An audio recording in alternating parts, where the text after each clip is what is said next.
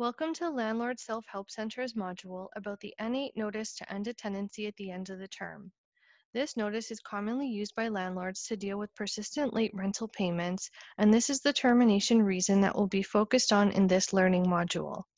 The information offered in this presentation is intended as general information. It is not legal advice. If you need more information, please contact a legal service provider. If the tenant has been paying rent persistently late throughout their tenancy, the N8 termination notice can be served.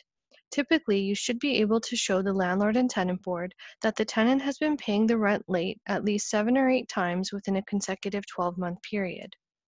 Keep in mind that the Landlord and Tenant Board does not usually terminate a tenancy initially. Instead, it is likely that a payment plan will be ordered for your tenant, which would require them to make payments by certain dates. If the tenant doesn't follow the payment plan ordered by the board, follow the instructions on your order to continue the termination process. The L2 application to end a tenancy and evict a tenant can be filed with the Landlord and Tenant Board right after the N8 notice has been given to the tenant.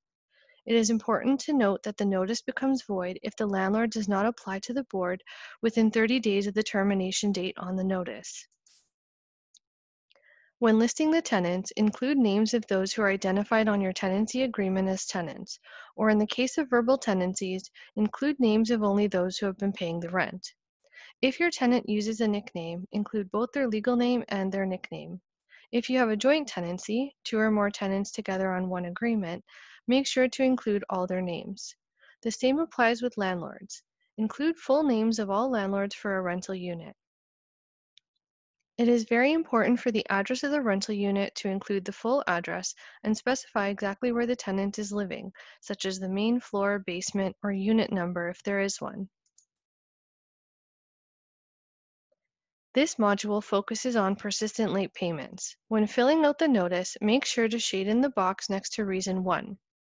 When calculating the termination date, the day the notice is served is day 0, and the next day is day 1. However, the termination date must coincide with the end of a rent period or the end of a fixed term, whichever is later. In this example, there's a fixed term tenancy until March 31st, 2021. And although the notice is being served to the tenant in November, the earliest termination date must be March 31st of 2021. Make sure to include all the necessary details of the tenant's late payment history. There's limited space in the details chart, so if you need more room to outline all the details, write "See attached" in the box and attach additional pages. It is not enough to put in the basic information with the intention of explaining it in more detail at the hearing. If this part of the N8 notice is not filled in with as much information and detail as possible, there's a good chance the application will be dismissed and you will have to start the process all over again. Any additional pages you include with the N8 notice must be included with the copy you give to the tenant and the copy you submit to the Landlord and Tenant Board. It's a good idea to also keep a copy for yourself. The N8 notice includes instructions and important information for the landlord and tenant. Make sure to read and understand the entire notice before providing it to your tenant. If there are multiple landlords, only one of them needs to sign the notice. The date next to the signature is the date the notice will be given or sent to the tenant. Review the notice to make sure there are no mistakes, that you understand what you are giving the tenant, and keep a copy for yourself. If there are multiple tenants, make a photocopy for each. Make sure to deliver the notice to the tenant according to the Landlord and Tenant Board rules. Improper service will result in you having to start the process all over again.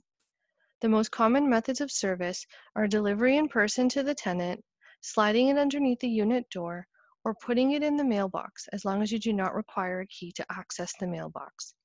Never post this notice on the unit door or send it by email or text message, as these are improper methods of service and will make the notice invalid. If the tenant does not move out by the termination date, or you want to try to save time, you should continue with the process and file the L2 application to end a tenancy and evict a tenant. This application can be filed right after the notice is provided to the tenant. It is important to continue with the L2 application to the board if you don't think the tenant will move out on their own. Thank you for watching this module about the N8 notice to terminate a tenancy for persistent late payment of rent. The information offered in this presentation is intended as general information. It is not legal advice. If you have a specific issue or situation, please contact a legal service provider.